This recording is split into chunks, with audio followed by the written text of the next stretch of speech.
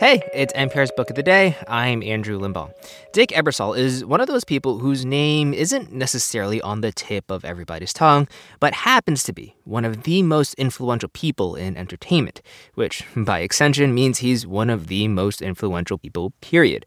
His new autobiography is titled From Saturday Night to Sunday Night, a nod to a couple little TV shows he helped make. You might have heard of them. One of them is called Saturday Night Live, and the other is Sunday Night Football. You know, just a couple of canonized American cultural institutions.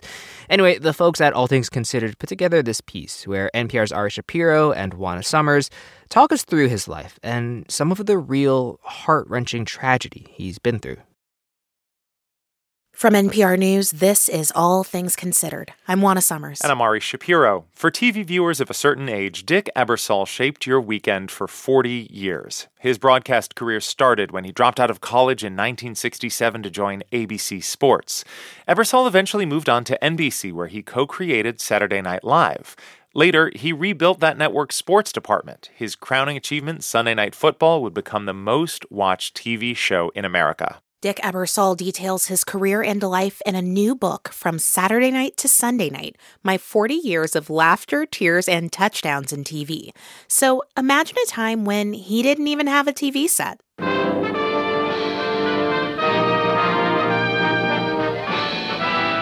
Spanning the globe. In the early 60s, as a kid, my world exploded when my father decided finally to allow television in our home.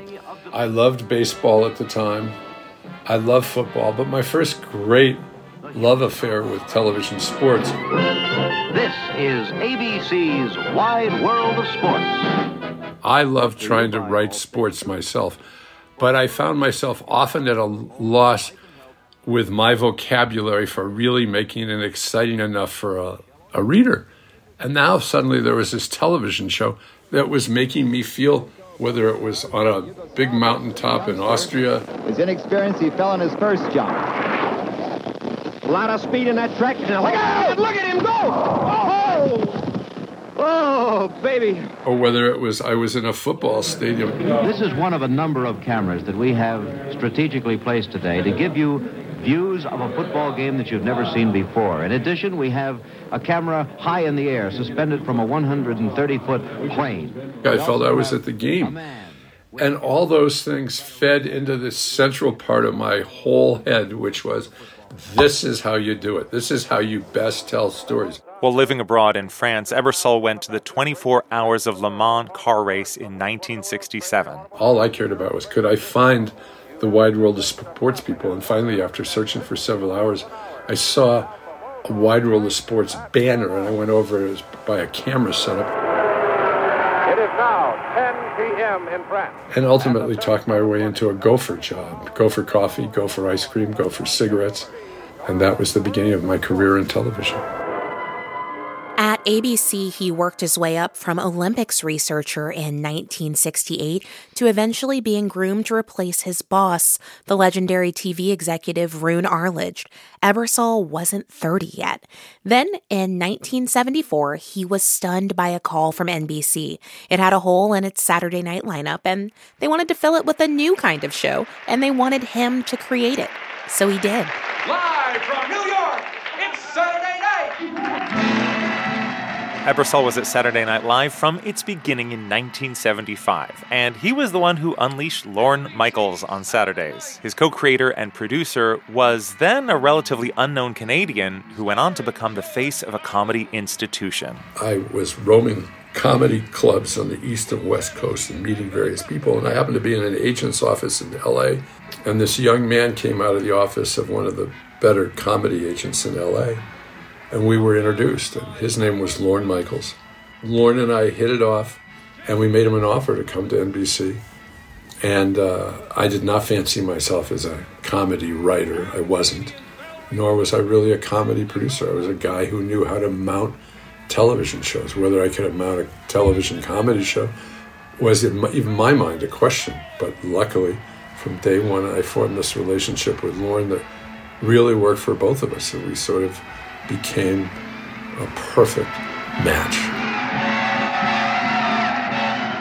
After a decade at Saturday Night Live, Ebersol eventually returned to his first love, sports. He ran NBC's sports division for more than 2 decades. One of his biggest wins was acquiring the NBA at the time when the league was about to explode in popularity in the U.S. and abroad. Jordan. Oh, a spectacular move by Michael Jordan. He also made sure the network was the television home for the Olympics for decades to come. From his first gig as a researcher in 1968 to running NBC's Olympics coverage, by the 2004 Games in Athens, Dick Ebersol's career had gone full circle. And so in the land where the Olympics were born and where they were restored, now in the year 2004, inside one of the first great stadiums of the 21st century, the Games returned to their creators. Later that year, he was traveling back home with his 2 sons, 21-year-old Charlie and 14-year-old Teddy, on his jet. They had just had a Thanksgiving to remember with extended family in Los Angeles. After a brief layover in Montrose, Colorado, they were set to take off again. The National Transportation Safety Board is examining wreckage of a plane crash that killed the son of NBC sports executive Dick Ebersol. The NTSB is still far from determining what caused the accident. Ebersol's jet crashed almost immediately after takeoff in snowy conditions. Ebersol, half unconscious and badly injured, was pulled out of the wreckage by his older son, Charlie. Teddy, who was sitting next to Ebersol, was swept out of his seat during the crash, and his body was found later. As unthinkable as losing a child may be, Ebersol found that remembering the child he lost was the only way forward. When people ask me, what did I learn from all this? What can I convey to people who lose a child? And I always say the same thing. Talk about that child who's deceased and has gone off to meet his or her maker. It's important that you talk about that child and what that child brought into your lives. Not so that you'll cry more and more, but just so that that wonderful relationship remains an important part of your family. And I know my grandkids, they'll start asking a million questions about Teddy. Interesting questions about, did he do this? Did he do that? What did he dream about? And I have to say, it doesn't bring us to tears. It puts this wonderful young boy in our family as a presence almost every day to this day. Despite immense physical and mental pain, Ebersol went back to work. While some of us would take it easy after coming back from such trauma, Ebersol created Sunday Night Football. When the 256-game NFL schedule came out last spring, if you had to pick one game you wanted to see, this would be the one.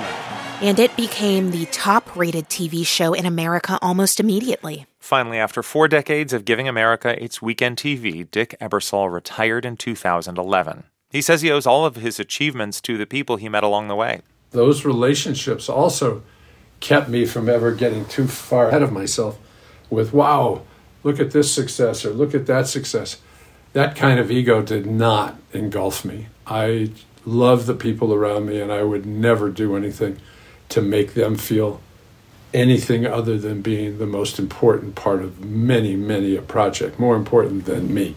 Dick Ebersol talking about his indelible career, which you can read all about in his book, From Saturday Night to Sunday Night, My 40 Years of Laughter, Tears, and Touchdowns in TV.